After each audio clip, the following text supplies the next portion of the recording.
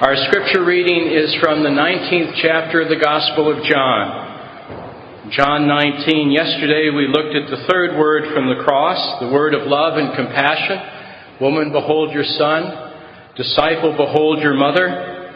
And today we will look at the sixth word from the cross. The Gospel of John has three words from the cross. I am thirsty as well. Matthew and Mark have only, my God, why have you forsaken me? And the Gospel of Luke has, Father, forgive them, for they know not what they do. Today you will be with me in paradise. We are looking at the sixth word of the cross that is remembered in this stained glass window to my left, to your right. If you notice there, if you can see from where you're seated, it is finished. The word from the cross with Christ on the cross. John chapter 19, beginning to read in verse 28. Listen carefully, this is God's word. Later, knowing that everything had now been finished, and so that the scripture would be fulfilled, Jesus said, I am thirsty. A jar of wine vinegar was there, so they soaked a sponge on it, put the sponge on a stalk of the hyssop plant, and lifted it to Jesus' lips. When he had received the drink, Jesus said, It is finished. And with that, he bowed his head and gave up his spirit. Let's pray together. Lord God, I thank you for this moment of meditation and reflection in this household of faith in Christ. I pray for your blessing upon this congregation as we attend to your word. Lord God, may you form within us that gospel that transforms and changes our lives in a way that's guided and directed and shaped by your word. We ask this in the name of the Spirit of Christ, to the glory of the Father, and in the power of the Son. Amen. Jesus had walked all the way from Galilee to Jerusalem. And then on Palm Sunday, he ended his walk and got on a donkey to ride in on the last 2 miles.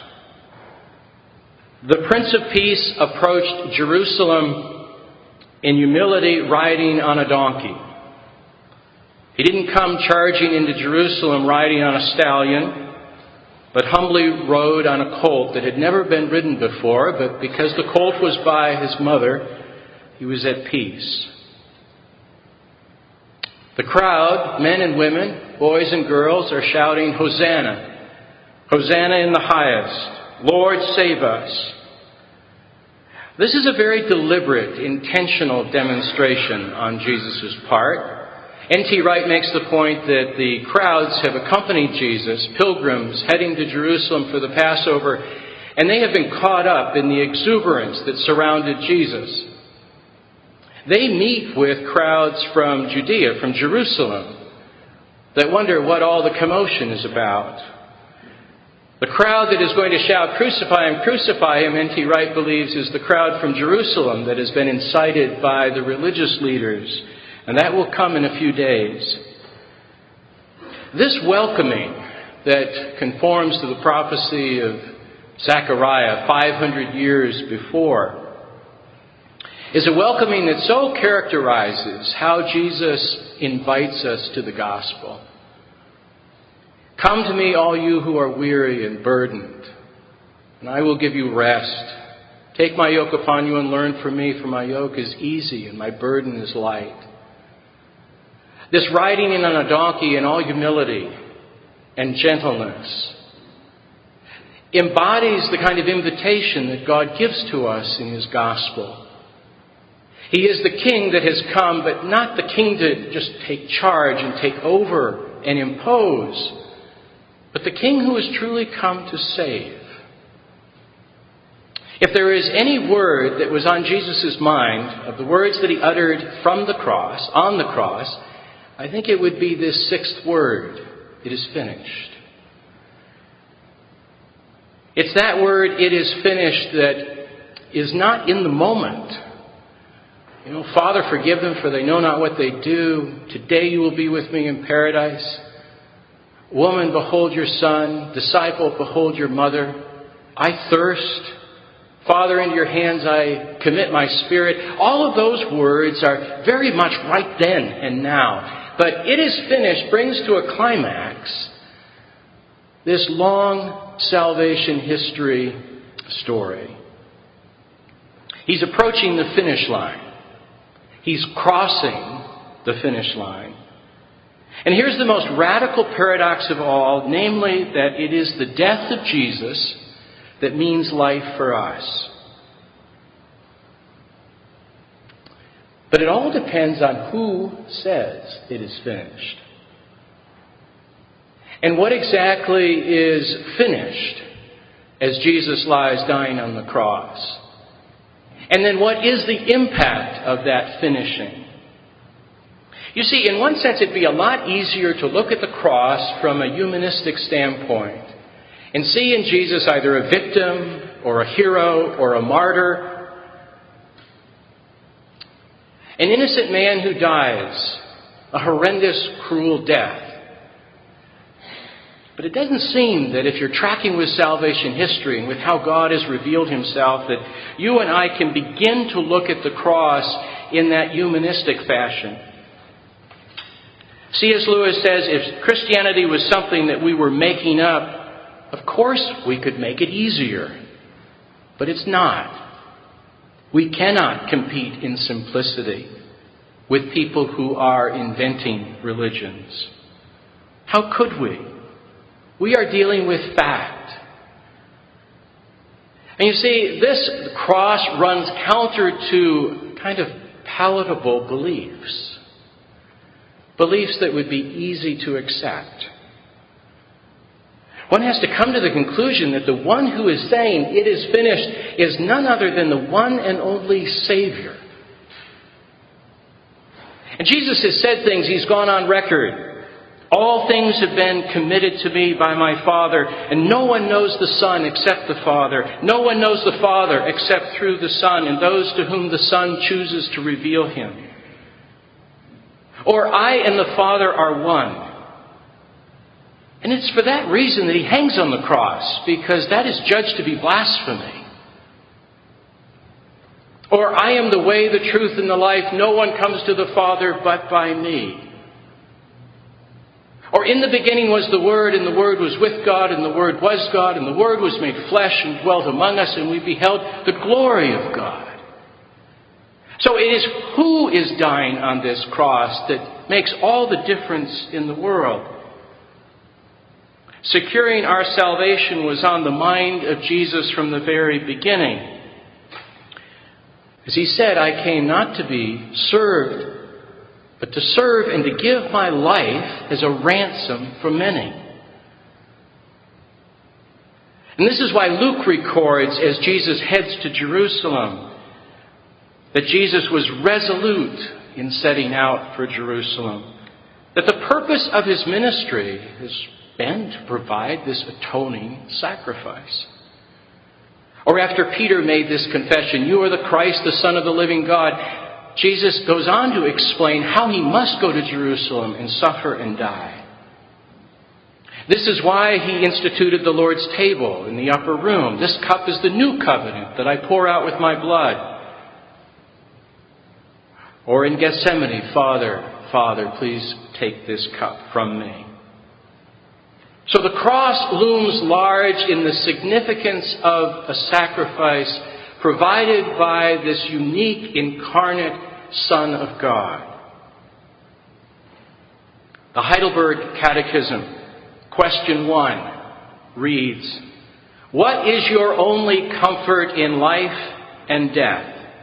Answer, that I belong, body and soul, in life and in death, not to myself, but to my faithful Savior, Jesus Christ. It is finished. My son-in-law, Patrick King, is a pastor in Michigan now. He was raised in a nominally Christian home. They went to church on Christmas and Easter and tried to be good. He was a perplexed young man trying to figure out just what salvation and following Jesus meant. He went to the Wheaton Christian Academy because he was a soccer player. That was about the only reason he went there. But he met up with some Christians and he got into a Bible study. And on his own, he was reading the Gospel of John, very perplexed with his family background as to what he believed. And he came to this passage in John 19. And for some Spirit-led reason, these words, "It is finished," climaxed in his thinking that Christ had done it. Everything that was needed for salvation was provided in Him. And Patrick was deeply moved by this, shaken by it, satisfied by it, provided for by it. He was a sophomore in high school, had not a clue about Greek, but he wanted to discover the Greek word for finished, tetelestai. He was so taken by that word, tetelestai, that he wanted it tattooed on his body. My daughter is very thankful that he didn't follow through with that because it's 10 letters. Is the Lord your faithful Savior? And do you see the cross not humanistically, but in the light of the one who said, "It is finished"? And we also believe that there is a singular sacrifice that is finished on the cross by this Savior. That He fulfilled in His death the sacrifice that had been pointed to by all of those images and types and prophecies, beginning with Abel, through Abraham with knife in hand standing over Isaac, through the Exodus and the Passover, the institution of the tabernacle. That all of these images, from ash heap theology in Job to the suffering servant in Isaiah, that all of them point to this singular sacrifice made. And that we may not be able to understand all that is involved in that. It does remain something of a mystery, but we realize it's not transactional, it's transformational. But when He says it is finished, it reminds us that we all like sheep have gone astray and turned to our own way, and the Lord has laid on Him the iniquity of us all. And we say amen. Or from the Apostle Peter, He Himself bore our sins in His body on the cross so that we might die to sins and live for righteousness, and by His wounds we are healed. It is finished. That singular sacrifice has now been made. I remember being in a presbytery meeting in which a candidate for the ministry was being interviewed. He was being asked about the significance of the cross. He explained it very well. And one of our older pastors stood up and said, "You don't mean to say that you believe in the atoning sacrifice of Jesus Christ, do you? Isn't that barbaric? An anachronism that one cannot believe in the modern era." Well, that's exactly what we mean. That we needed that sacrifice in the mystery of the Godhead to take away the guilt, to take away all that is involved in our sin, and to remove that from us. That's exactly what we're saying. And that only one person could do it, the Savior. To provide for us a necessary salvation. C.S. Lewis again says, "We believe that the death of Christ is just that point in history at which something absolutely unimaginable from outside shows through into our own world and has changed everything." Some of you may remember the old movie Good Will Hunting. Will is a young man who was tragically abused by his father and therefore cannot accept love and always expects to be abandoned. He's in therapy with an actor Robin Williams, who plays a therapist. And in a crisis point in the movie, Robin Williams confronts Will, played by Matt Damon.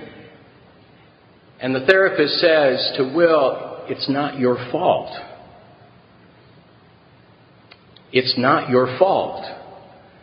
And he's moved closer, nose to nose, eye to eye. "It's not your fault." And Will, by this point, is angry and tearful and upset, and he's breaking down. And I think it's at that point in the movie where all of us would like not to identify so much with the therapist, but with Will, and it be told to us, "It's not your fault." But as much as we might like that, and as I think that this therapeutic moment in the movie is wonderful and great and very valid, at the end of the day, that's not an adequate response to our own sinful nature, to the war that is within us and the separation that we have experienced from God and from one another. We can't be told, "It's not your fault." But against that, we are told by our Savior, "It's finished. It's finished. I've done it. I have done that which you need in order to have this grace-filled, mercy-receiving life." Charles Spurgeon said, "We've got to take this message, 'It is finished,' and we have to declare it everywhere. Go tell those who are torturing themselves, thinking that through obedience and mortification they can somehow earn their salvation. Go to the false worshiper and say, 'Cease. God neither asks nor accepts any other sacrifice than the sacrifice that Christ has offered.' Go to the churchgoer who feels that by attending church services and doing good deeds, he or she is making himself more acceptable to God. Say, 'Will you pin your filthy rags, your rags to the fine linen of Christ's righteousness?'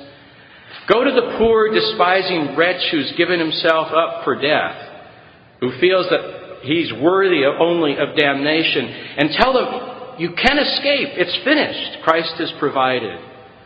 Go to the poor souls who love the Savior but do not have assurance for their salvation, and announce to them, 'It is finished.'" Not a transaction, but a salvation that's transformational. A salvation that is broad and wide and deep, that expresses the love of Christ, that is deliverance and protection and freedom. But then I wonder, and this is where I would take the text to the table. What if in the light of the one and only Savior, speaking of the singular sacrifice, providing the necessary salvation, what if to that, "It is finished," we were to say, "Well, no, it's not finished. I need something other than salvation. I need success." Or what if in the light of the sacrifice we say, "Well, no, the sacrifice isn't that big a deal. I need a salary." And what if in the light of this one and only Savior we say, "Well, no, sex is really more important than a Savior"? What if we were to say back to Jesus, who says, "It is finished"? Well, no, I don't think so. I've bought into the myth of the evolutionary zenith, and I'm not about to define my life by something that took place in the first century on a cruel cross. Yeah, there's no palatable belief here.